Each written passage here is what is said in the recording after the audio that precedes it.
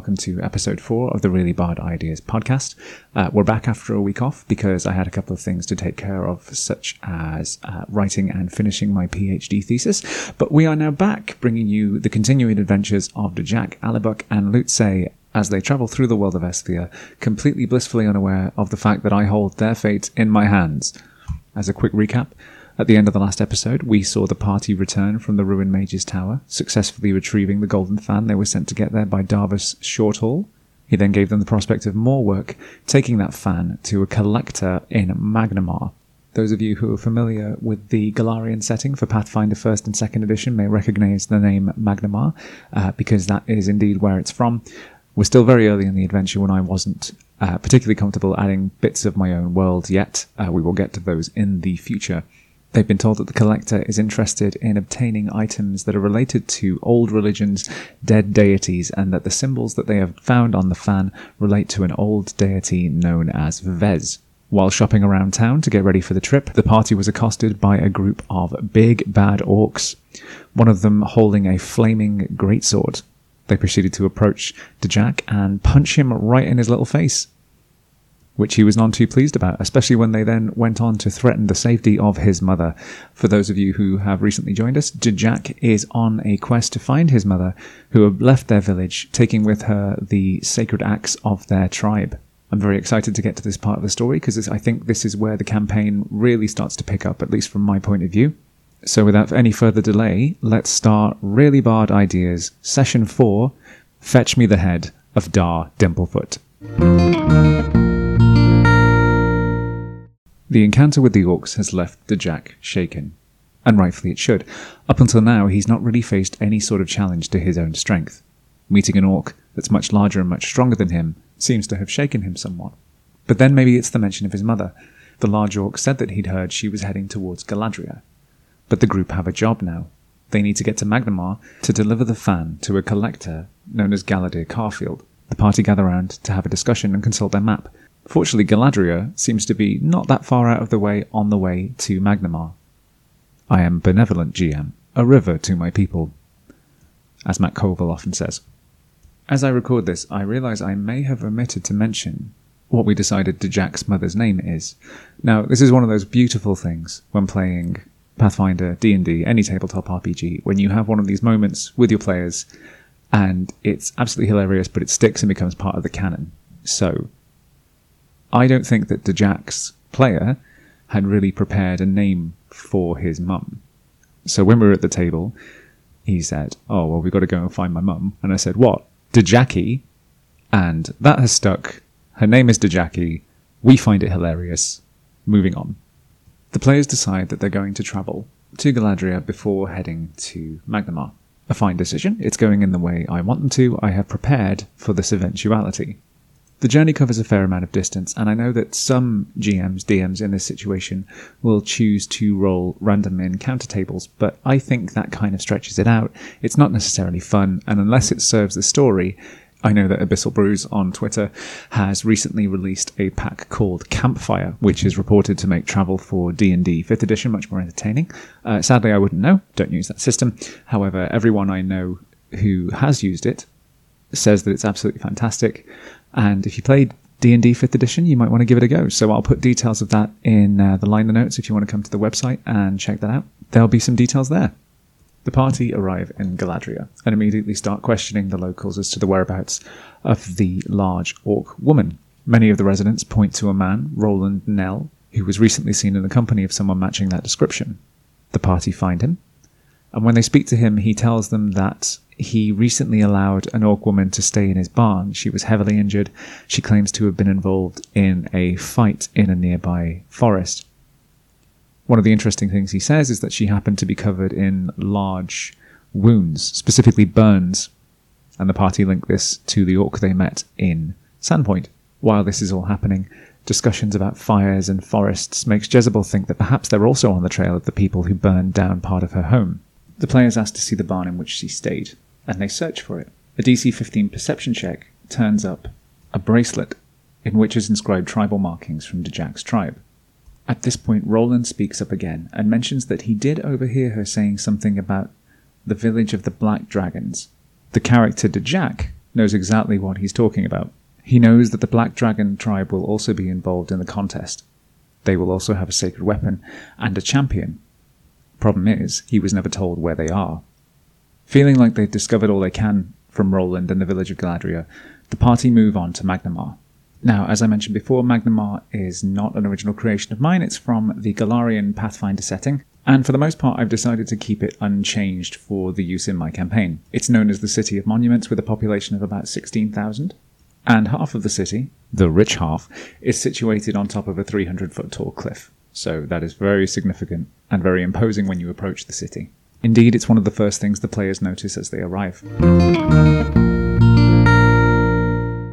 After some negotiation with the guards, they're allowed in. They have been told that Galadriel keeps an old shop of curios in a district called the Silver Shore. As they're travelling through the city, the rest of the party notice that Dar is being a bit more cagey than usual, pulling up his hood, glancing into every shadow that they come across. Eventually they confront him. Dar, what's going on? Nothing. It's absolutely fine. Nothing, we just need to keep moving. We'll keep moving. We'll go and see Galadriel and everything will be all right. Dar, seriously, ever since we got here, you've been acting really shifty. What's going on? Look, don't worry about it. I'll be fine. We just need to carry on. All right. And they do. All the way to the front of Galadriel's shop. It's evening by the time that they arrive here, and the city is slowly winding down around them, at least in the district they're in. Being mostly commercial, a lot of the shops have closed up for the night, and this is the case with Galadriel's. I'm sure at this point many parties would say, fair enough, it's late. Tell you what, we'll go have a drink somewhere. Come back in the morning when it's bright. But not my party. My party decide that, it might be worth just breaking in and seeing what he's got in there. We can see a few fancy stuff from in the window. But he may be upstairs, who knows? This is going to be quicker than having to wait until tomorrow. Why do people think it's okay to do things in tabletop RPGs that they wouldn't normally do in real life? It must be the lack of consequences. To add a further complication, the party decide that they don't want to try the front door, they're going to try the back door. Dar Dimplefoot, consummate professional, sidles round into the alleyway behind the shop, where he finds a door. A door which is locked, presumably because the owner does not want anyone getting into his property after dark when he's not there. Nah. Dar tries the lock, rolling high enough to unlock it first time. Incidentally, this is one of those skills that often comes up in conversation between players and DMs. If the player doesn't have any time pressure on him, and it's reasonable to assume that given enough time he would unlock the lock, do you just let them do it without a roll? I'm very much in favour of this. I think that rolls should only be implied when they have some sort of consequence. It keeps the game going, and doesn't make success or failure feel arbitrary. So he unlocks the door. He walks inside. He sets off a trap. Now, I don't know whether this was still early days and players weren't used to concepts like looking for traps, or whether it was just the sheer hubris of Dar Dimplefoot's player that he thought he could get in. But either way, he sets off a trap, much to the groans around the table. Immediately, a large blade, like a guillotine, descends from the top of the doorframe, almost skewering Dar Dimplefoot were it not for a successful reflex save. From the front of the shop, the rest of the party just hear a large clamour and a shh as the blade descends. Immediately they run round to see what happened, finding Dar lying on the floor. But he's not alone. Around him are several hooded figures, dressed in leather armour. The party run in to help him, only to realise that there are more figures lining the rooftops around them. Dar stammers, implying that the party need to get away and they won't survive if they stay to fight. So they run. Interestingly, this is the first and only time I've known them to take the run now advice. What follows is a series of skill challenges as the characters make their way through Magnamar trying to shake their pursuers. Crates, dead ends, milling crowds, all provide barriers between the players and escape. The challenge was set up so that I described the situation that the players came across, and they were each allowed to roll a particular skill depending on how they thought they were going to get out of it. You can do this two ways. You can either have the character describe how they want to do it and then get them to roll the appropriate skill, or you can have the character say, well, this is my highest skill, so can I roll this? And you can roleplay something. Depends how nice you are, I suppose. But in this case, they all succeed. Their reward for succeeding is an encounter which would have been much more difficult if they hadn't succeeded and lost a lot of the people on their tail. The party burst into an open courtyard, surrounded on all sides by buildings, windows and doors. many of which now contain similar figures to the ones they were trying to outrun. Roll initiative. Many of the figures are equipped with light crossbows and daggers, imposing and thematic, but really they don't do much damage, so if you want to throw a lot of enemies at a group of low-level players, these are really good weapons to use. The fight ensues, and the party make full use of the scenery, with Lutze climbing the walls, flipping around, throwing people off of balconies, screaming to the floor. Jack, perhaps trying to make up for the shame he suffered in Sandpoint, lashes around with his axe, brutally harming many of their attackers. But eventually, one of their attackers shouts out, "It's Dimplefoot we want! Give him and the rest of you can leave!" Many of the party seriously consider this. Dar seems shocked by the implied betrayal. "Guys, you can't just give me up." "What do you mean? You've been nothing but trouble since you started following us." "Yeah, but you never know when you might need someone to unlock doors in the future." "Are you going to set off more traps just like you did at the shop?" "That's hardly fair." The conversation goes on, but eventually Dar persuades the party to follow him as he's taken to meet the leader of this group. The building that they're led to is in the Marches, one of the poorer parts of the city. The cobbled streets are flanked by shops and residences that have definitely seen better days and are in dire need of care. Here, men and women dress in slightly tatty clothes, and many sit to the side of the streets and beg for scraps. Dar quietly informs the party that this area of the city is home to many of its organised crime families. The party give each other sidelong glances at the thought of how Dar is aware of that information. Eventually they come to what is apparently a plain door. The men with them knock on it, a shutter is drawn aside, and a password is quietly exchanged. Furtive perception rolls prove that the party did not hear what was said, sadly for them. They're led inside, and it seems that much of the first floor of this property has been lent over to some sort of strange meeting hall. It seems that much of the walls have been removed, replaced with only load-bearing pillars. Around where the first story would be sits only a balcony, packed with ruffians and scoundrels who leer and jeer as the party arrive.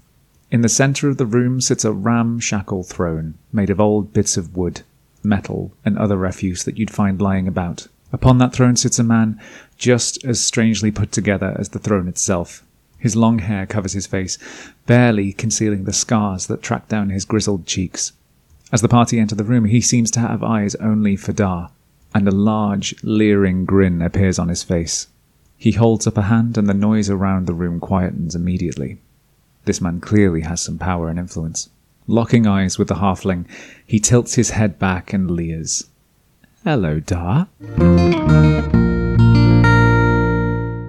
What we are about to experience here is a very, very good bit of roleplay from one of my players. I had not prepared this ahead of time. I had not informed him that he was going to be the focal point in any sort of way, but he managed this particular section with absolute class, is the only way I can put it. So here we go. "Hello, Dar," the man leered. Dar shuffled his feet slightly, peeking out from under his hood. "Hi, Nathaniel. Where is it, Dar? You said you'd have it back by now." "Well, it's complicated. You'll get it back. You know I'm good." "I know you're good for taking things from me, Dar. How long ago did I send you to get it?" "Must have been about 2 weeks now." "Yeah, that's what I make it as well. Exactly a week longer than you said it was going to take." His eyes rove across the rest of the party. "And I see you've managed to make some new friends in the meantime. They're going to help you bring it back to me, are they?" "Actually, yeah, that's exactly what happened. I hired these guys to help me find it and bring it back to you, but they weren't available until just now, so we're going to head out and get it as soon as possible. How does that sound to you?" "Dar, if you're lying to me again..." "Nathaniel, I wouldn't do that again. It's just the thing is, I found out that it has been moved, and it is now in Sandpoint, and that is a week away, so I am going to need 2 weeks to go out, get it, and then bring it back to you. But it's okay, these guys," and he slaps to Jack on the shoulder, "are going to help me do it. Isn't that right?" The party hesitantly nod. "Right. 2 weeks then, is it?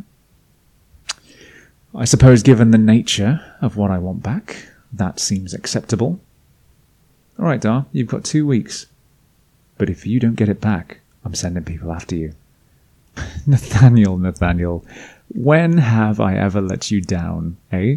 You know what, don't answer that. We'll go right now. Okay, bye. Yeah, see ya, bye.